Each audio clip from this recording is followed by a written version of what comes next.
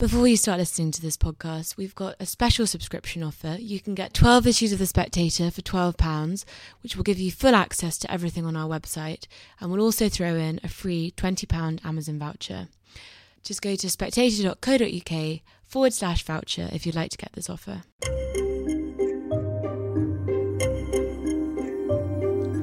Hello and welcome to the Edition podcast, The Spectator's weekly podcast discussing some of the most intriguing and important issues within our pages each week, with the writers behind them.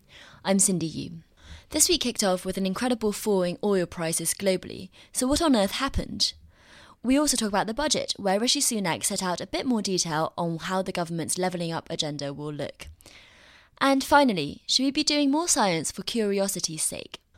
First up, the coronavirus may be bad for the global economy, but this week's oil drop, where prices fell by a third overnight, had little to do with the virus. Instead, Russia and Saudi Arabia have chosen this moment to go to war over oil prices. John R. Bradley explained just what happened in this week's cover piece, with a sidebar article from our new economics correspondent, Kate Andrews, who takes a look at what this all means for America's fracking industry. Kate joins me on the podcast now, together with Owen Matthews, journalist and Russia expert. So Owen, can you explain just what happened with the oil wars this week? Well, very simply, a 3-year-old pact between Russia and Saudi Arabia, two of the three biggest oil exporters in the world, has broken down. And the proximate result has been that Saudi Arabia has massively ramped up production by 2 million barrels a day, and Russia is also likely to do the same. Then the result is that oil prices have crashed by a third, sending oil company shares into a tailspin, but most importantly, raising really profound questions about the future of the American shale oil industry. And the shale oil has been completely transformative over the last decade because America went from a net importer of oil that was in the business of fighting wars in the Middle East to protect its oil and strategic interests to a net exporter, and a very major net exporter of oil, all thanks to fracking. But fracking is expensive, and fracking is not economically viable at a low price. So what's happened this week is actually potentially completely transformative of the world's energy economy. Kate, how significant is it that America is now a net gas and oil exporter? It has been very significant, and I think still is. So the narrative for quite some time now is that America's energy independence has fundamentally changed the world. It's exporting oil. It's no longer as dependent on its Middle Eastern allies, or uncomfortable allies really, as it once was. And as we saw back in January, when there was this tension between the US and Iran over the drone strike on the Iranian general, oil prices barely budged. It didn't move, and it was thought that Donald Trump really had passed that first test of energy independence. I don't think that narrative is wrong, but there's a catch. And the vulnerability, as Owen has mentioned, is that financially this has been shaky for a long time. And people have actually been talking for years now about the potential bankruptcy around particularly independent, smaller fracking companies, which are very important in America. They keep things competitive. I mean, something to remember is that America has really had this shale gas revolution through broadly a free market pathway. It's been competitive, not just domestically, but internationally. And the two other big oil players, Saudi Arabia and Russia, either own the oil industry through the government or their crony friends do. And so when Saudi Arabia and Russia point their petrol pumps at each other, they can make compromises, make concessions, and basically throw the whole kitchen sink at it to keep their oil production going. America's very unlikely to step in the same way. The state's not as comfortable in getting involved in the market, and that means that the president in particular is in a difficult situation if he wants to have a real impact on this oil war. Is that true even for Trump, who, isn't exactly a trade liberalist when you look at his trade wars? So he's much more willing to use states' mechanisms to help in other ways. You don't think he might step in a bit more? We're not talking about a one-off subsidy to help a one-off company. We're talking about an international oil war. And, actually you could argue that even though big companies like Exxon have seen their share price fall slightly, they might really appreciate the small guys going out of business. They can buy their equipment and their tools and the rest of it real cheap and create more of a monopoly in the States. But it's not obvious to me at all that Trump can quite easily step in and save this entire industry, nor necessarily should he. But what we've realized over the past few days is that the realities of the nitty-gritty world, where not everybody plays by America's standards and not everybody's operating on a level playing field, is now catching up with the fracking industry in the States. So, Owen, you mentioned this 3-year pact between Saudi Arabia and Russia. What broke it in this last week? What was the trigger here? Well, it's a strange combination, I think. I think on Putin's part, a desire to kill off the shale gas industry, a lot of brinkmanship on behalf of, and some maybe petulance on behalf of MBS. But definitely they've gone from a sort of fragile and somewhat uncomfortable sort of peace, which was essentially maintaining, an oligopoly, just fixing prices, fixing production between them, to an all-out death match, actually, and a race to the bottom. And the question becomes, that we're talking about the three major players, America, Russia, and Saudi, but two of those players are entirely dependent on oil and gas for their economic survival and political stability. America is not. And so essentially, you're dealing with an incredibly high-stakes game. It's properly existential for the House of Saud and for the future of Vladimir Putin, because in Putin's case, the choice was really between a kind of slow bleed of sort of mid-range prices that keep American shale industry going and, basically leave Russia in a kind of long-term losing game, because Russia, of those three countries, has the smallest and shortest reserves, or to really just sort of go for it and race to the bottom and try and see if they can actually cause major disruption in America, not just in America, as we discussed in the shale industry, but also actually in the House of Saud, because weirdly the Saudi budget balances at a much higher price than the Russian budget. And the Russians have actually, strangely enough, by some people's estimations, have actually been extremely cautious and had enormous foresight in actually putting aside a lot of the windfall income over the years from high oil prices in a stabilization fund, which enables Putin to have a kind of fighting fund to keep himself in business while the oil prices are low.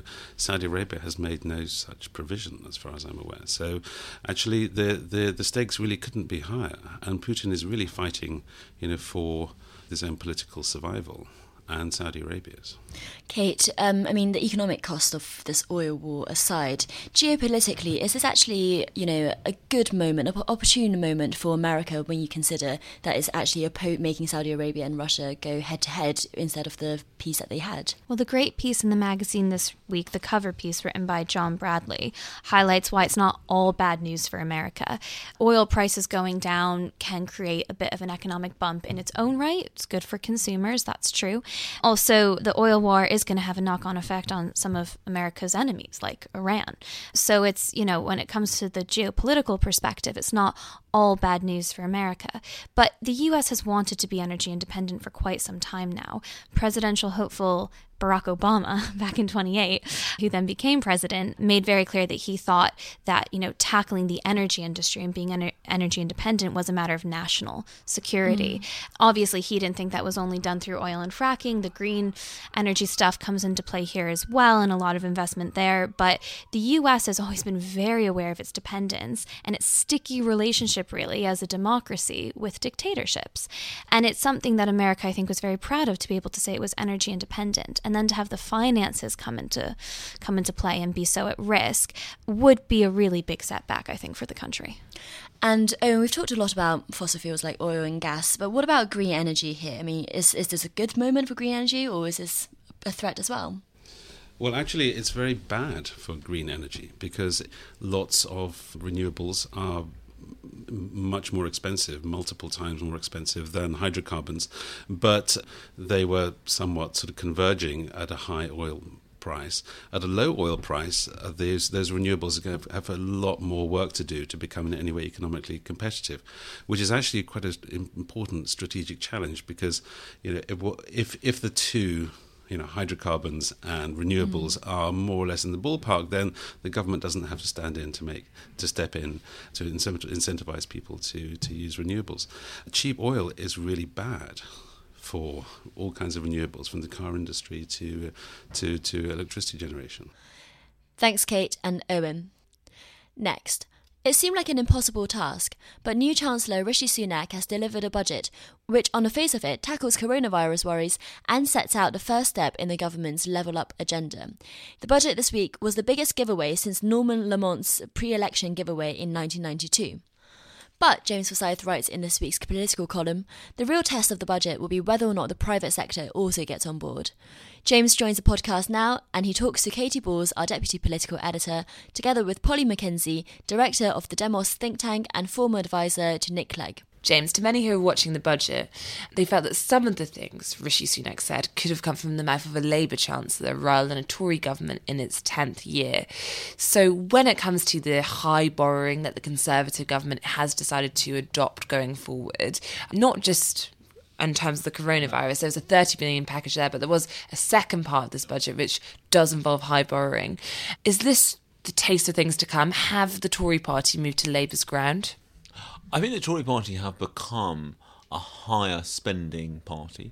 Polly was in coalition with the Tory party when the Tory party was obsessed by the deficit.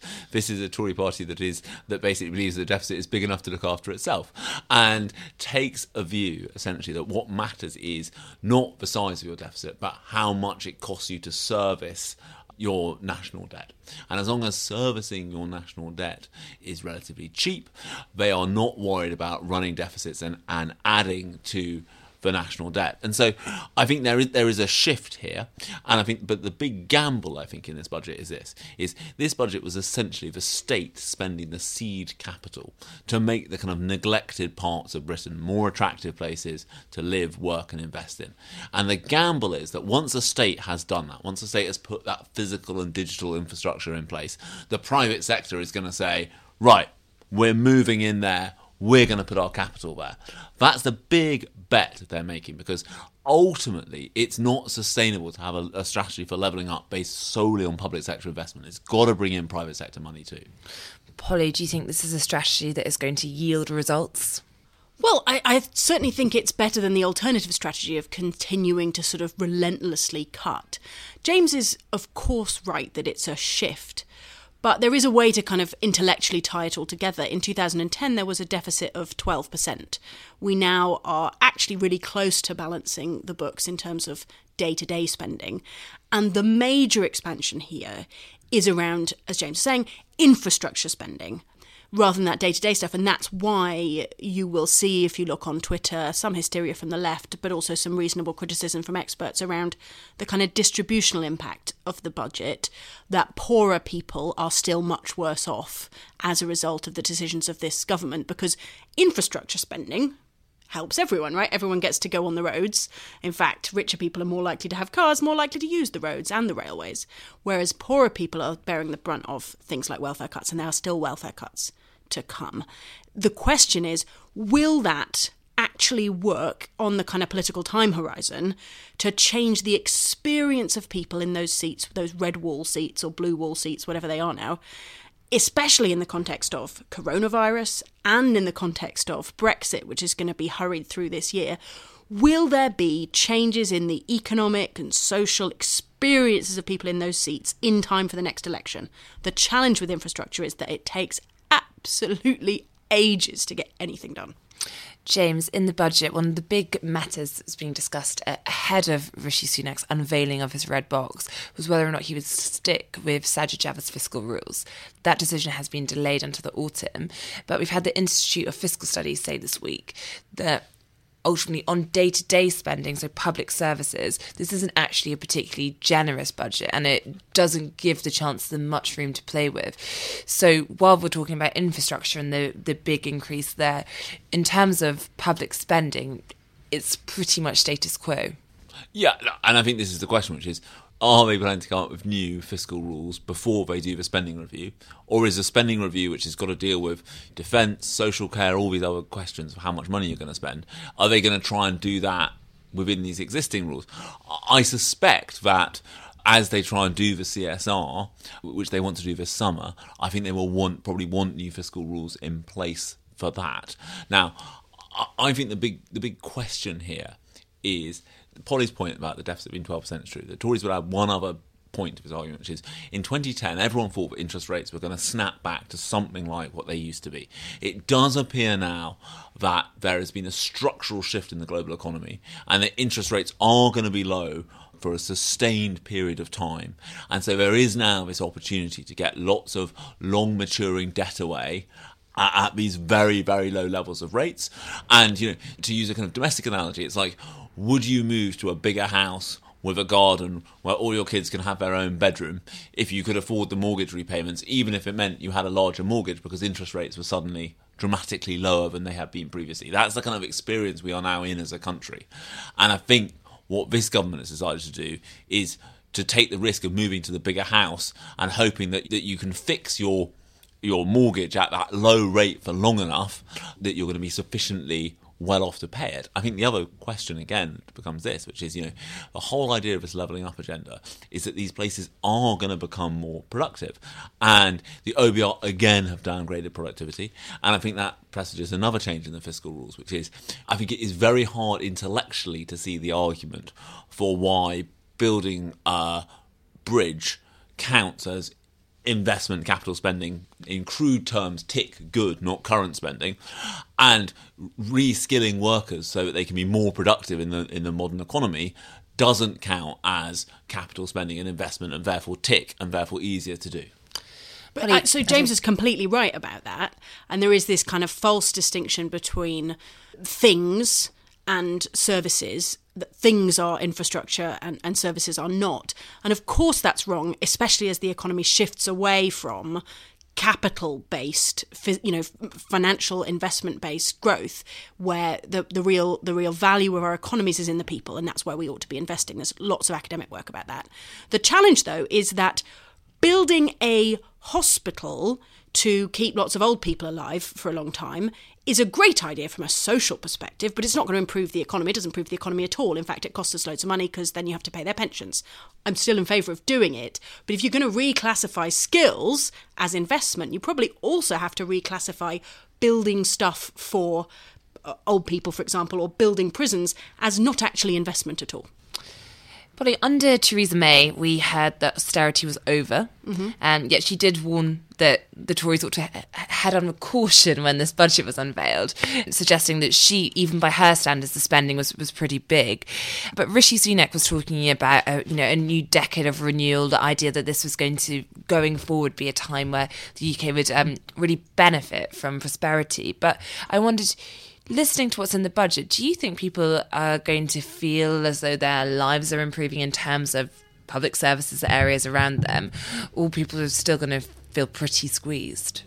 I think it's really hard to know. It's like such a cop-out answer, isn't it? But we've been looking at Demos at some research around the kind of what's called the cost of thriving. So things like cars and healthcare go up in quality over time. We can survive much longer illnesses for much longer.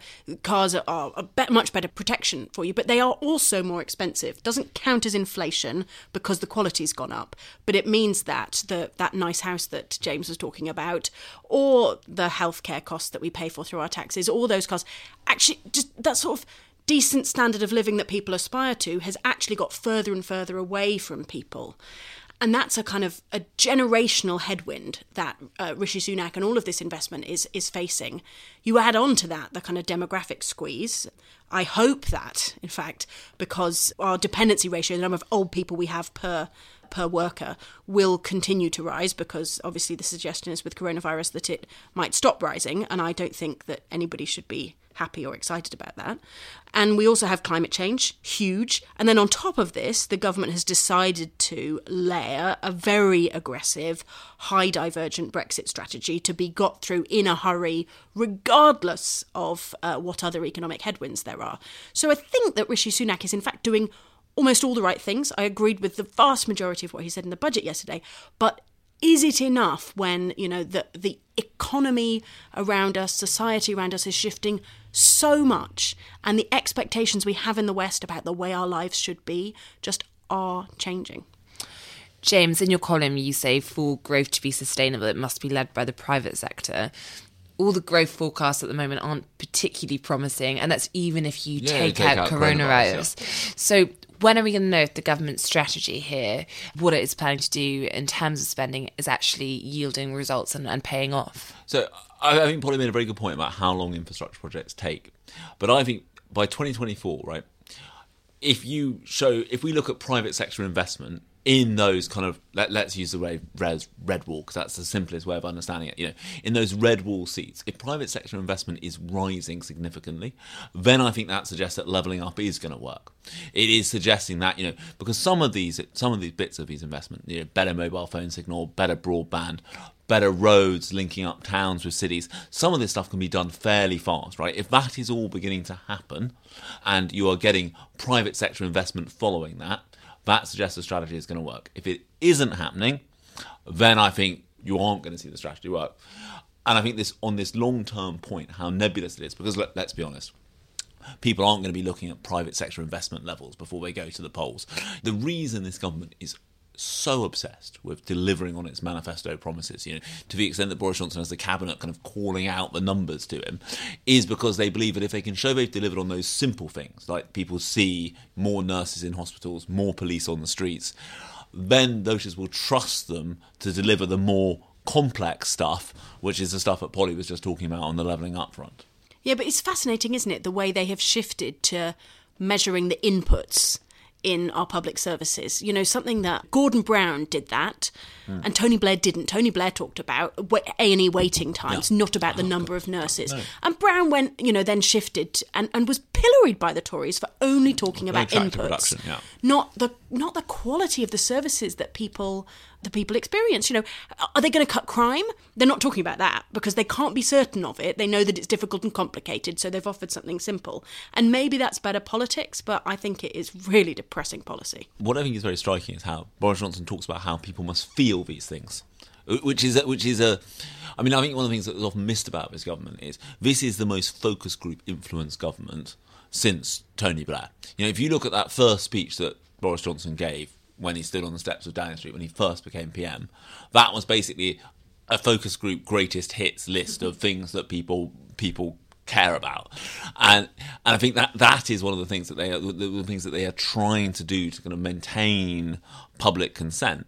If it wasn't for the coronavirus, we would consider the level of Brexit uncertainty that remains in the economy a really big issue, and we would all be saying, clearing our voices and saying, well, it's very difficult to know what's going to happen until you know what's going to happen with Brexit. But now there's also coronavirus layered on top of that. So there's two massive bits of uncertainty over the economy that make it make much more difficult to know how predicting the future is hard. That was Katy, Polly and James. And last, when it comes to scientists Newton, Darwin, Faraday, Maxwell, Rutherford, Hardy and so on, what do they have in common? Dr. Thomas Fink, director of the London Institute for Mathematical Sciences, argues in this week's issue that they all research basic science, that is, science without a particular purpose, but just for curiosity's sake. He argues in a piece that, post-Brexit, the British government ought to be looking at funding more scientific projects like this, rather than ones with a more limited aim in mind. He joins me on the podcast now, together with Dallas Campbell, a TV presenter of science shows such as The Gadget Show and Bang Goes the Theory. So, Thomas, can you start by telling us what basic science is? So, by basic science, I mean science that is done without a motivation or a sense of its end use. So basic science is really looking for the patterns in front of you and trying to spot those patterns and describe those patterns, usually in the language of mathematics. And that's as opposed to applied science, is that right? Yes. So applied science typically would say, well, we need to solve this particular human need. That tends to be reducing toil or defense or health or things like that. And what are some examples of great British basic science? Sounds like a reality TV show. So you've got a lot to choose from. Maxwell's equations, I think, is a very nice example. He was really thinking, how can I give a compact description of some of the experiments that were being done at the Royal Institution by Faraday and others? And that's basic in the sense he wasn't thinking about, the radio or mobile phones. And Dallas, a big part of your work is getting people who might not be interested in science or trained in scientific background interested in science. Yes. So is this a sort of basic science, is this a fundamental interest in science that you see coming across? Definitely. And actually the Royal Institution is a very good example. The Royal Institution is very much a lay organisation as opposed to the Royal Society. In fact, the Royal Institution, when it was opened on Albemarle Street became the first one-way street in the world, I think, because people were so interested in the demonstrations, the science that was going on there. Not for any particular purpose. Not particularly any purpose, but they were curious. And at its heart of basic science, if that's our term, yes, is inherent curiosity. If you are a human being, you want to know how the world works and how you fit into it and what's beyond the horizon. And ultimately, that's the seed of all of science. And I think, as you write in your article, Thomas, scientists, that is their joy in life, is being able to see these patterns and being able to be curious and try and push a bit further, see beyond those horizons. But anyway, yes, the Royal Institution, where I've worked many times before, it's that great privilege when you stand in that wonderful theatre. You must have been in it. Yes. Yes, I'm claiming science back for everyone. I think we have a fundamental problem, specifically in Britain and America, that only scientists are somehow allowed to be interested in science. It's the question I get asked the most, actually. People say, wait, you work you make science programs, you must be a scientist. And when I say, well, no, I'm not a scientist, they think you must be a fraud, which I am, obviously. But it's a bit like saying, well, you like music, but you don't play the piano. How come? It's the same thing. So I think, I'm glad you mentioned that, because one of the things that I find the public often misunderstands about scientists, and I even said this to somebody who works at our institute, who's a graphic designer, I said, by the way, Roman, I'm not really in this for the usefulness. I just love the beauty of the mathematics, and I see this pattern, and I want to dig deeper. And there must be some evolutionary force in us which allows us to make the chaotic world more predictable. Yeah. And I think it's very important to understand how to manage science, how to fund it, how to get the best out of scientists, is to think, why are they in this job in the first place? Yeah. Right. I think you're right. I think science is so complicated now, and the world is so complicated, that sort of joy of that simple curiosity gets lost in a world now. Here we have institutions, universities, which are obsessed by metrics.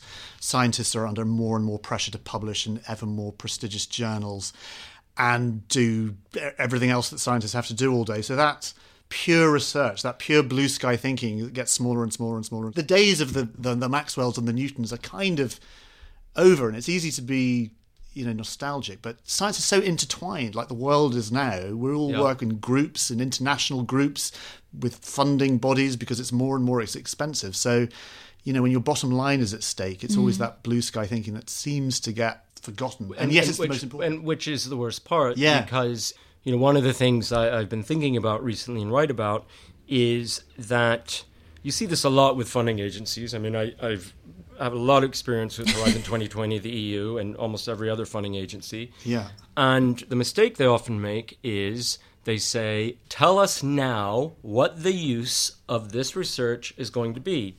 Do 10 pages on impact or do an impact summary. And I think that's putting the cart before the horse. What is technology? Technology is a pattern or a principle used to solve a problem.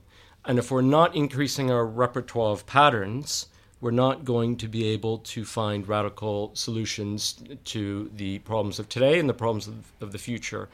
And we can't imagine, just go back in time, you can never imagine the patterns and the technologies that will be possible in 5, 10, 50 years.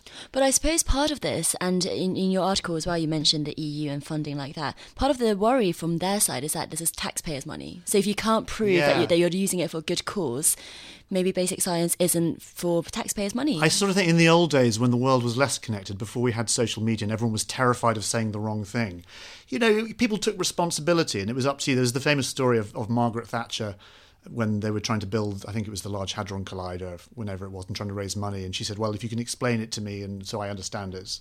And they did. And she said, you shall have your money. Those days of people, of sort of individuals making decisions. And of course we didn't know about it because we didn't know about anything because it wasn't particularly sort of public knowledge. But everyone's so fearful now of making a mistake or putting money into something expensive that everyone is sort of retreating back into safety. Everyone's become increasingly risk averse. And so it is a function of the way the world is set up, unfortunately. Well, yes and no. I mean, the idea that governments give money to researchers to go away and think, that's much more recent than people realize. I mean, that's a sort of interwar invention, right? So the fact, I mean, until then, science was done through patronage, through learned societies, through people who are well-to-do, rich. That whole model, I mean, perhaps one could ask not so much why have governments stopped giving money for basic science, why did they do it in the first place? And I think an answer to that is that they realized, you know what?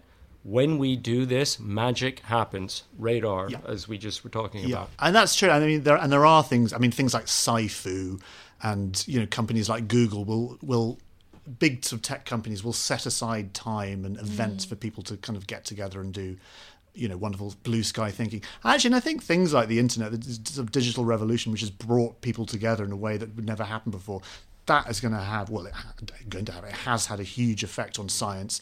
Our foot is firmly on the accelerator, I think, in terms of technology of all different kinds, And Thomas, you make a really interesting point about the movements and the direction that this current government is going in. Can you give us some examples of how you think that they are doing things differently to the EU, not to make everything about Brexit? One of the weirdest things about science in this country, obviously I'm a big fan. I came here to study and ended up staying as a researcher. I'm from Texas. One of the strange things about this country is that almost all research is done inside the universities. It's very different from America, which has national labs and private institutes. Germany has Helmholtz centers and its Max Planck institutes. But in Britain, practically 99% of research is done inside universities. One of the things I liked about some of this government's discussion is talking about getting a broader ecosystem of research organizations. And that's been something that's been a big part of my mission. I set up the London Institute for Mathematical Sciences, which is meant to be a home for people who want to do full-time curiosity-driven research. So we're looking to the universities to take their best and brightest and say, you know what, maybe you didn't want a career, half-time teaching or, a lot of the duties that come along with, university life. So I think this government is open to that. It's made very bold moves on funding basic science in the form of $300 million for the mathematical sciences. Today's a very exciting day with the creation of a British DARPA ARPA, which I think is something that I've been pushing for years. And that's a research agency. That's a research agency in America. In fact, it's the first agency that funded our Physics and Mathematics Institute in this country about 8 years ago.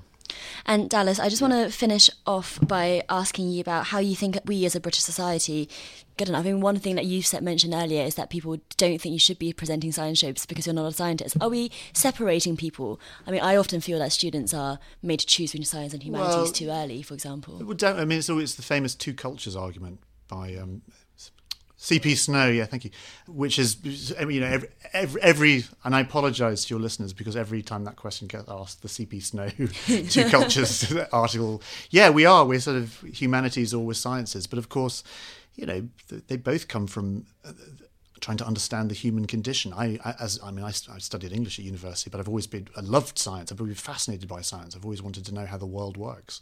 Why wouldn't you be? I find it very odd that not everyone, and cars can drive down Albemarle Street both ways now makes me really sad. Right. I think there's also a change just in terms of sort of public perception as well. I think maybe 10, 15 years ago, things like scientists doing outreach was a little bit frowned upon. You know, if you were a top scientist, Yes. you sort of didn't really bother with that. Right. But I think I do sort of sense a change. I think actually doing good outreach. I can't bear the word outreach. We need, I can't a better stand. word. It's Actually, ghastly, isn't it? It's that thing. Oh, let us reach out. You Right. poor non. Oh, you're know. non-science. Oh, let us touch you with our science. It's Yeah. so awful. Somebody emailed me, Can and we it may have been how do we you, stop- said I'd like to reach out. I'm not sure. Oh, Yeah, sorry. can we get rid of that? There's another. What's the other word I hate in science? Outreach. And Glad you're on. There's another one. I But can't bear. The reason it's such a bad word is it promotes the differences between people. It's like if I'm outreach, it's like there's Yes. us and you. Right, And that's the right. problem. If you really want to embed science as part of culture, which is the main purpose of things like the British Science Association, the Royal Institution, we have to stop thinking of it as outreach. We just have to think of it as normal and like it's stuff that people do. But I'm into storytelling. I feel Yes. that scientists need to really think about telling stories. Like Read. create tension and then resolve the tension. Tell us about the monster before you told me how you killed the monster. Correct. Now, I want everyone who's listening to this, and you both must read a book by Will Storr. It's called The Science of Storytelling, that came out last year, sorry. It's Sounds fantastic. amazing. And it is all about that. It's all about the science about how we are story animals. We are Yes. pattern seekers. Right. We are narrative creatures. This is how we function, which is why we do science.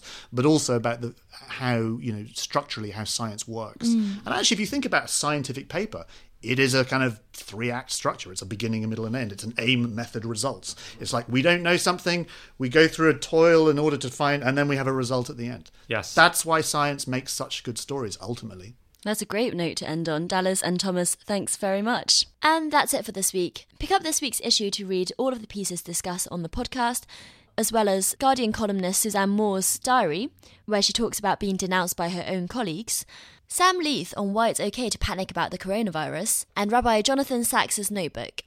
And if you don't have a subscription to the magazine, you can get one at spectator.co.uk/voucher, where for just £12 you can get 12 weeks of the magazine, as well as full access to everything on our website, and a £20 Amazon voucher, all for just £12. What else are you going to do when we all get locked in? Thanks for listening, and join us again next week.